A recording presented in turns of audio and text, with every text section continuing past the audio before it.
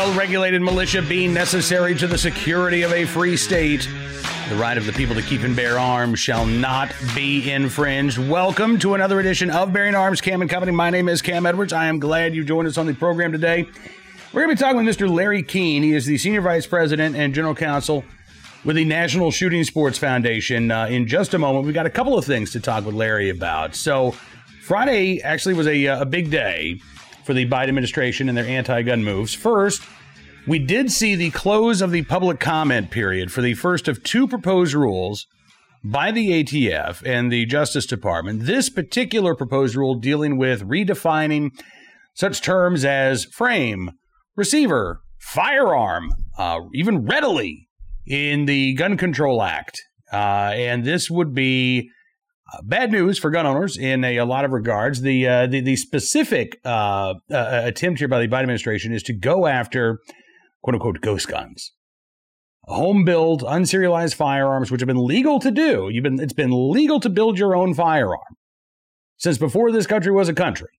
But the Biden administration wants to put a stop to it and believes that it can do so by enacting this proposed rule. So we're going to get an update from Larry Keane. Now that the public comment period is closed, what are the next steps for the Biden administration here? Also on Friday, the State Department announcing new sanctions against several individuals in Russia as well as several businesses in Russia. And why this is important is because this will impact, I think this is actually going to, I'm very curious to see what Larry Keane has to say, but I think this is going to actually impact American gun owners far more than it's going to hurt any Russian business interests. Because one of the things that the State Department is doing, as it says, after September the 7th, no new permits will be issued for importing either firearms or ammunition from Russia into the United States. Now, I know that this was reported in some quarters as a ban on all Russian ammunition, starting right away. That's not the case. These existing permits that are already in place will remain in effect for the lifetime of those permits. But you're going to see, it sounds like, again, a freeze on the issuing of any new permits. And then as these existing permits expire, the Biden administration is not going to renew them. So we could see a gradual reduction. And maybe, again, it depends on how gradual we're talking about here, but we could see a gradual reduction in the amount of ammunition imported from Russia into the United States, which accounts for roughly 30% or so of the U.S. ammunition market. So that's not nothing. But we're going to get the nitty-gritty details from Larry Keane from the National Shooting Sports Foundation, because he has been studying this issue all weekend long, trying to figure out what it means for the industry. Probably not spending too much time thinking about what it means for Russia. But again, I suspect that Russia is going to find buyers for this ammunition. If it's not imported in the United States, I mean, I can think of a newly formed government in Afghanistan that might be interested in acquiring some Russian ammunition, right? And Russia is certainly trying to increase its footprint in Central Asia. So again, I don't think Russia is going to be too bothered by this particular sanction.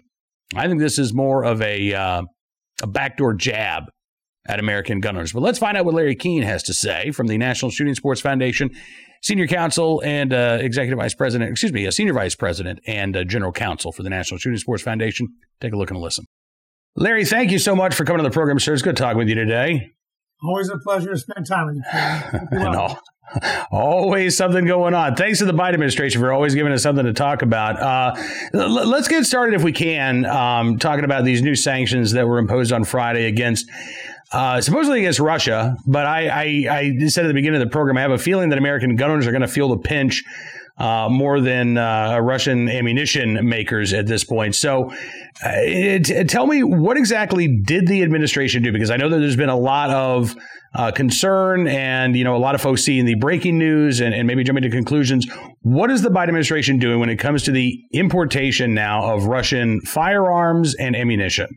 So on Friday afternoon, the State Department announced that it was imposing, along with the United Kingdom, it was a joint statement, imposing additional sanctions on Russia as a consequence of their involvement in the attempted assassination of a Russian dissident political leader. 1 year ago on Friday, there had previously been sanctions imposed, so these were additional sanctions. There was some rumors flying around the industry based on some comments made during our import-export conference earlier in the month. And so, but nothing concrete, and we couldn't run it to ground. But on Friday, they announced that beginning September 7th, when the sanctions are published in the Federal Register, they will no longer issue Form 6s, the ATF Form 6, to allow the importation of Russian-made firearms and ammunition into the United States, at least for 1 year. They will revisit the sanctions at the end of 1 year and whether they will continue or not. So the rumor was true. And we've had some discussions already with ATF. And so approved Form 6s, which is the paperwork that ATF does to allow you to permanently import firearms and ammunition. They have told me that they will continue to honor approved Form 6s, and they will continue to process applications for new Form 6s through till the publication of the rule or the sanctions on September 7th. So a number of companies that import Russian ammunition have already secured quite a number of Form 6s that have already been approved, and the Form 6 is valid for 2 years. So, we're also trying to get confirmation that any shipments that arrive in the U.S. port after September 7th, but based on an approved Form 6, will be allowed to be imported into the United States. We believe that will be the case. So this, will not really have an impact directly on supply for probably 2 years, because a lot of product has been authorized to come in.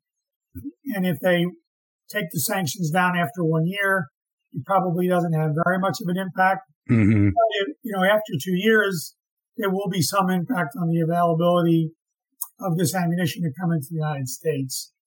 It is, our estimation is about 4% of the overall ammunition market, but it's a large percentage of the steel case.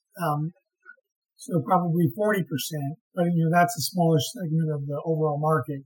So there does not appear to be any direct nexus between the Russian manufacturers and this attempted assassination plot. This is, I think, economically driven as a way to try to hurt the Russian regime economically.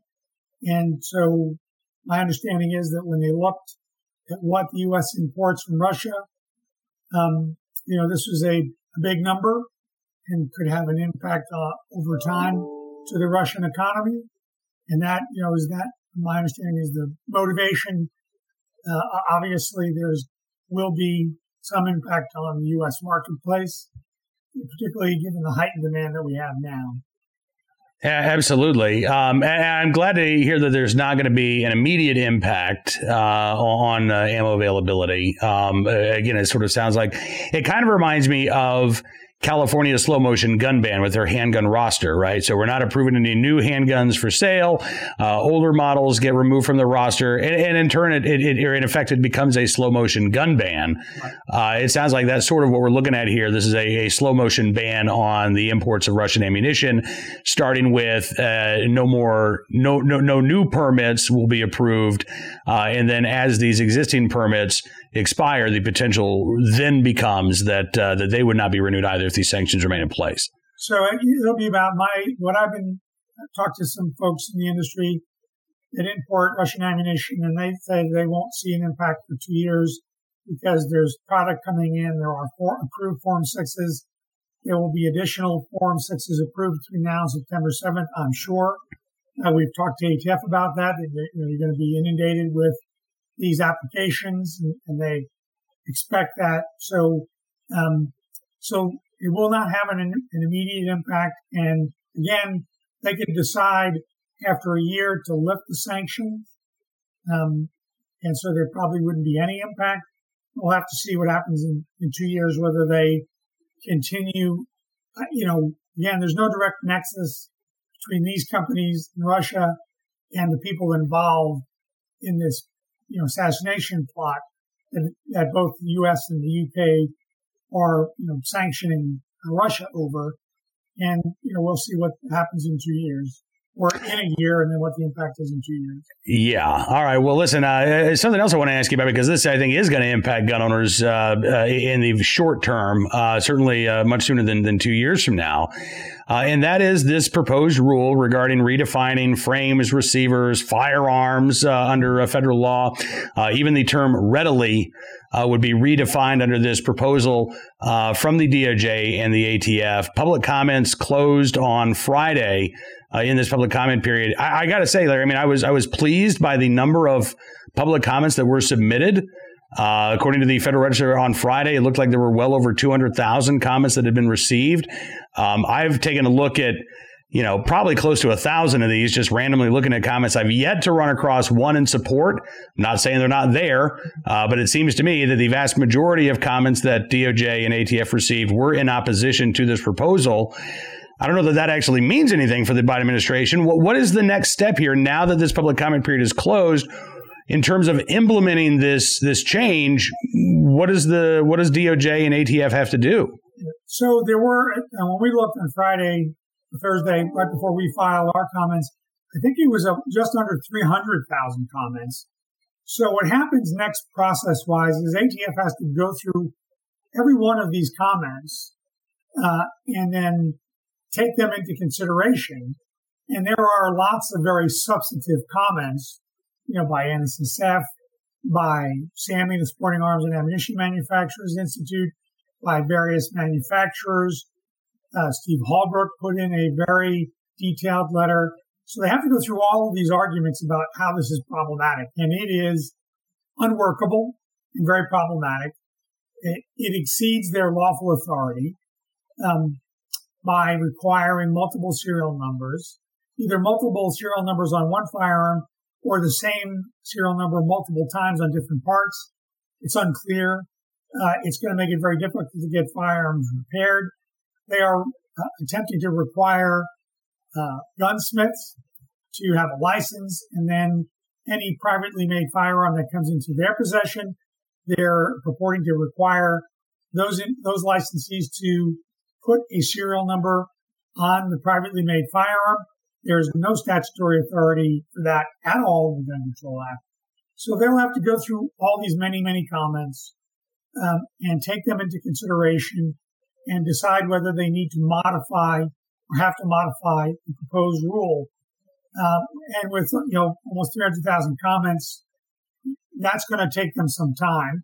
Then they will have to do the internal review within the government of any modifications to the proposed rule, have to go through the review process within the government, and then eventually be approved and published as a final rule. That will, it's hard to estimate, but it will certainly take many months. We will not, I'm confident saying we won't see anything until at the earliest, deep into 2022, and potentially even later. It's just hard to know. I suspect, as is often the case, there will be many very short comments, with 2 words and things like that. And so they have to go through those. They have to consider proposals that support the rule as well, and anything that's put in there. And, I'm sure the overwhelming majority are in opposition to the rule and criticizing the rule in various ways. I did see gun control groups advocating for their supporters to put in comments. How many did? I don't know. And I didn't see them offering substantive comments in support, saying, say this. So there are probably a lot of very short comments by supporters. This is really primarily driven by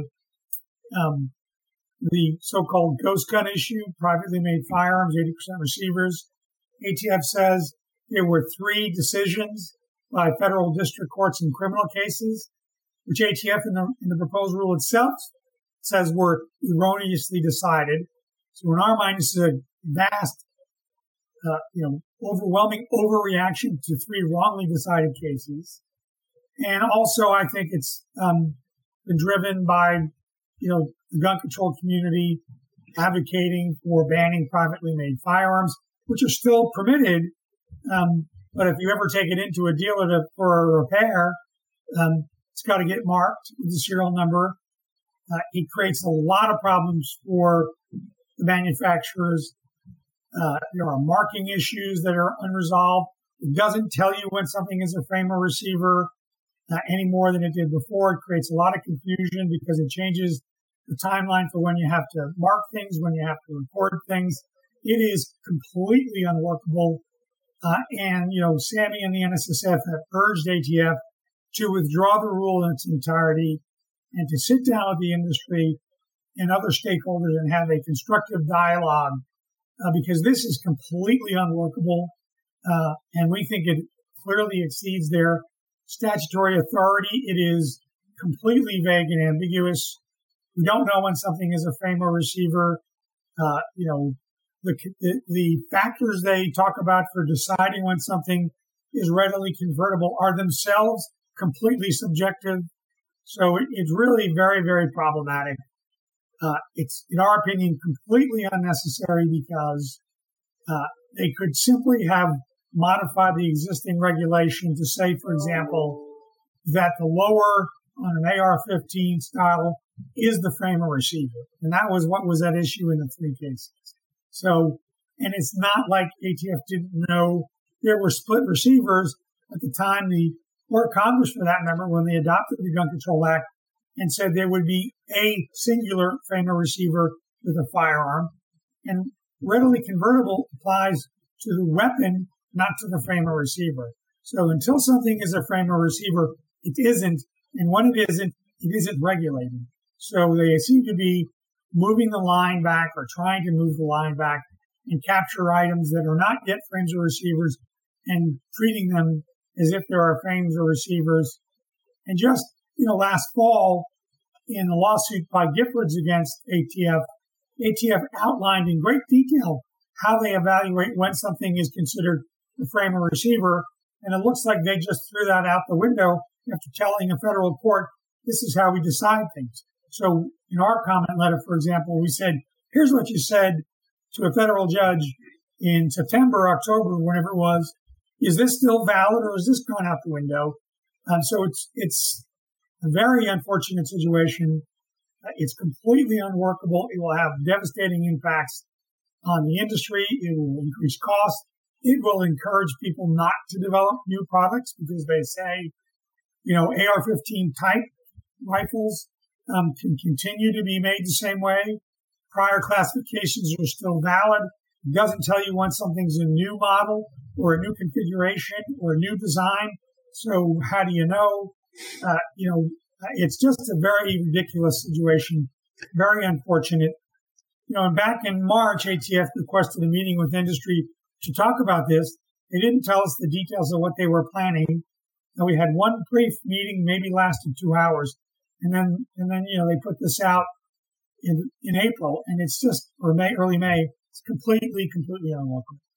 Well, but again, this speaks to, I think, one of the problems with the nomination of David Chipman to become permanent director of the ATF, and really the attitude of the Biden administration that views the firearms industry itself as an enemy, right? As sort of an antagonizing force, as opposed to, an industry that is, I think, asking for clear directives, that is asking for clear rules. And instead of getting those clear policies, what you got, as you just say, are these very ambiguous rules that make it impossible to know whether or not you're in compliance or not. We think it violates the Gun Control Act. We think it violates the Administrative Procedures Act. We think it violates the Unfunded Mandate Act. It was clearly something that had been in the works at ATF and DOJ for a very long time. This was not something at 115 pages that was written between March and May. So this is something been ongoing for a long time, which is very frustrating. And again, only one very brief meeting with the industry, which we were very disappointed that was the case, because we do want to comply. We do want to have clear rules so people know what they can and cannot do.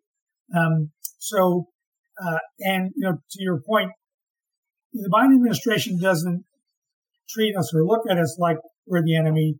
During the campaign trail, Joe Biden said out loud from the debate stage, right, the firearms manufacturers are the enemy, quote unquote, the enemy. So it's not really a surprise when we see this coming from the administration. And, it makes you wonder about the Russian sanctions. Is this part of that, looking at the industry as the enemy? Because it's not clear to me that it's going to have an impact. Those sanctions are going to have any impact on the Russian government. Yeah. Since there's all this product in the pipeline, it's going to come in unless they change their mind about that, which they could do. Absolutely. Well, I mean, look, the Russians, quite frankly, can always go find another market. I mean, they're certainly cozying up to the Taliban right now. So, if need be, I'm sure that there are some Central Asian countries that would be more than happy to buy Russian ammunition, which is, again, I think this was, and I described this at Bearing Arms over the weekend, I described this as a middle finger to American gun owners, at least as much as a middle finger to the Russian government. And by the way, personally speaking, I'm all in favor of sanctioning the Russian government and Putin for engaging in the assassination attempt against Navalny. But again, as long as it's aimed in the right direction, and I just don't know that this is actually aimed at Russia as much as it is aimed at the American firearms industry and American gun owners. Listen, Larry, I cannot thank you enough for the explanation, for giving us a little bit more detail about this. So, we still have that public comment period open for the second of the two proposed rules here, this one regarding stabilizing braces and pistols. What is your advice to gun owners right now when it comes to that particular comment? Public comment period, I believe, closes early next month. In September, I forget the exact date. I would encourage everybody to submit comments through the portal about the rule. That, within the Second Amendment community, that rule seems to have gotten a lot more attention. But I think what will have a bigger impact, certainly on the industry overall, and then that just flows through to consumers, is the frame receiver rule. But I would encourage everybody to comment. I mean, it's another example where, ATF has said these devices are permissible under the Gun Control Act. They gave manufacturers termination letters, and then they're pulling the rug out from underneath those companies after saying it was okay. So that's very problematic, right? Like they encourage people to submit for classification. You get classifications, and then they can pull the rug out from underneath you and kind of topple your business. Because it's politically expedient. So it's very frustrating. As you've seen, a lot of comment letters from the Hill. I think, I suspect, and most political pundits believe, the House will flip in the midterm elections. Probably going to be a wave election. And the Republicans will have a pretty large majority, I suspect. Whether that happens in the Senate remains to be seen. But I think you'll probably see, action in the House, at least in the next Congress. We got to wait till, January 23 before that happens. But I suspect there'll be oversight hearings in the House looking into what exactly is going on here. And at this point, the Chipman nomination is still pending and can go to the floor whenever Chuck Schumer decides. So I would encourage everybody not to forget about that and make sure they continue to either thank their senator if they've taken a public position in opposition. And if their senators have not, they need to continue to reach out and contact them and make sure they do not support the Chipman nomination. I mean, it's just so beyond the pale. Can you imagine the reaction from the left if President Biden had nominated Chris Cox or me or Wayne LaPierre to run the ATF? They would be shouting from the mountaintop. And honestly, Cam, with just cause, right? That would be absolutely wrong. Look, I mean, Larry, down the fairway, it's like. I used to joke during the Trump administration. That was like a running gag on Twitter. I'd say, all right, I'm ready for the president to nominate me to head up the ATF, because the idea itself was so ludicrous. And yet that's exactly what we've seen now from the Biden administration in trying to appoint a committed gun control activist as the head of this agency. And I think taken all together, these proposed rules that we're seeing from the ATF, the nomination of David Chipman, again, the new sanctions that were imposed that I believe will have more of an impact on American gun owners eventually than the Russian ammunition industry. It to me, there's no other conclusion, Larry, but that the administration is willing to and eager to attack the right to keep and bear arms any way that it can.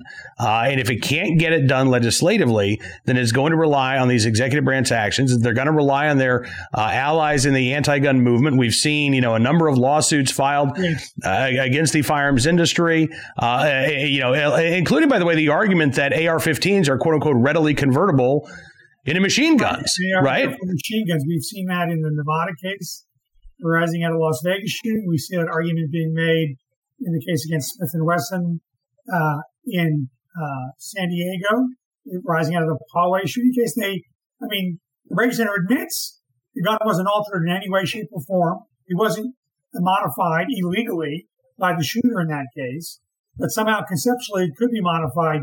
To accept that argument is to say that ATF has knowingly allowed quote-unquote machine guns to be sold by the industry for decades. It's absurd on its face, right? But the lawsuits, we see the Mexican lawsuit, we fully anticipate and expect to see lawsuits from Democrat anti-gun state AGs. They are laying the groundwork for that. That's what's behind the Smith & Wesson subpoena by the New Jersey AG. The day after the Mexican government sued members of our industry, the White House met with these Democrat AGs to plan an attack on the industry to circumvent the Protection of Lawful Commerce and Arms Act. We see that with this new act signed by Governor Cuomo. By the way, today's his last day. Good riddance. Don't let the mansion door hit you in the ass on the way out, Governor. Where they're trying to work their way around the PLCA to inundate the industry with lawsuits. And they are working. The gun control groups are coordinating together. They are working with the Democrat AGs, and they are also coordinating with what's called FACTS, the Firearms, Accountability Coalition of big white shoe law firms like Proskauer Ross, that's helping to represent the plaintiffs in SOTO, and they are basically trying to weaponize the SOTO decision and make everything somehow about marketing and advertising. I feel like there's going to be a reference. Many in the audience may not get this, but I feel like I've gone into Mr. Peabody's Wayback Machine in 1997 again. And all of these same theories about negligent marketing, oversupplying the market, they've all come full circle. Everything that was, the Hamilton case was negligent marketing and oversupply.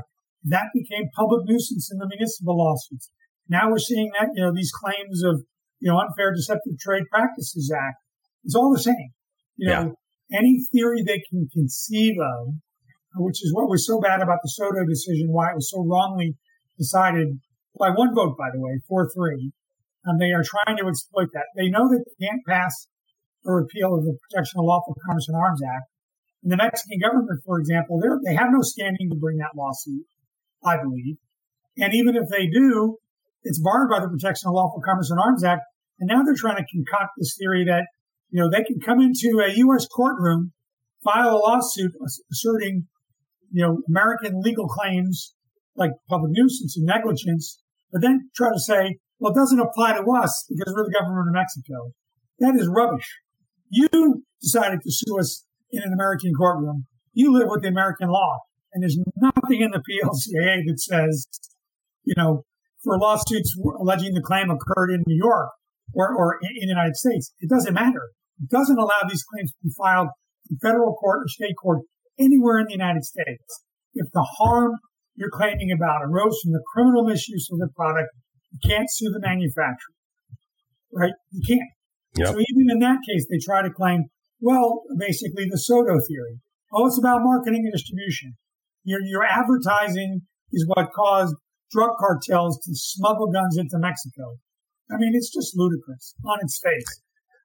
It is, but as you say, they've got the money, they've got the resources, and they're going to try to continue this strategy until the courts put a stop to it. Unfortunately, I hope that's the case. Last one point on the Mexico lawsuit, because the irony just shouldn't be lost on anybody. They filed the lawsuit the same day the industry was holding its import-export compliance conference with the State Department, the Commerce Department, Custom and Border, Homeland Security, and ATF to make sure that people were legally exporting product and legally importing the product. So the irony cannot be lost. That's the day they chose to bring their lawsuit.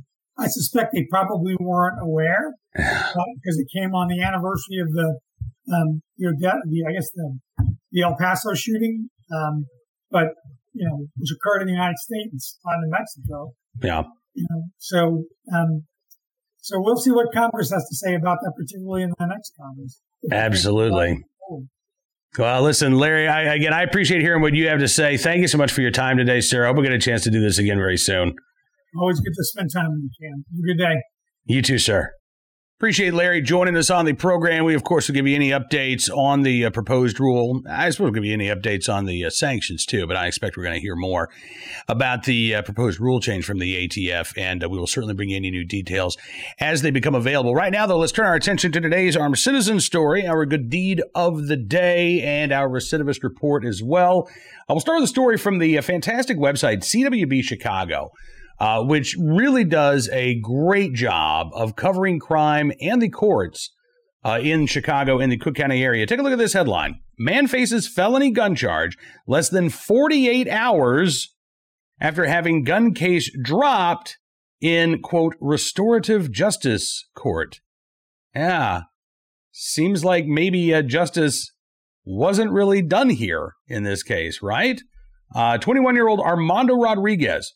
Prosecutors on Friday wiped his slate clean by dropping 4 felony gun charges that he was facing in a restorative justice court. And less than 36 hours later, according to CWB Chicago, police allegedly found an intoxicated Rodriguez sitting in a car with a gun on his lap at a Northside gas station. And prosecutors on Sunday charged him with a fresh felony gun charge.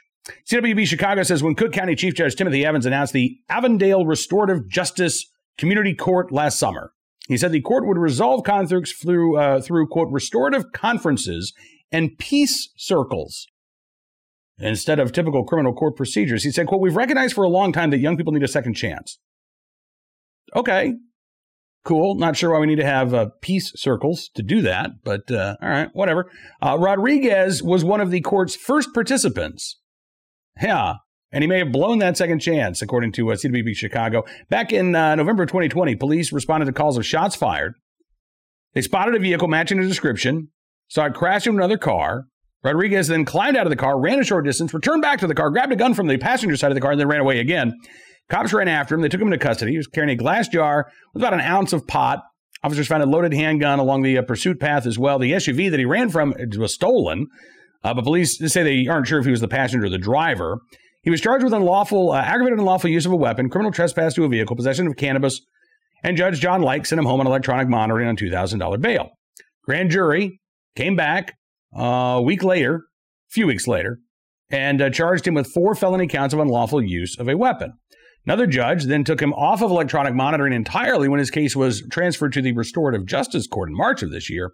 And on Friday, after Rodriguez agreed to a, quote, repair of harm agreement, prosecutors dropped all charges before the court's circle keeper, Judge Beatrix Santiago. And as CWB Chicago reports, everything went great for about a day and a half.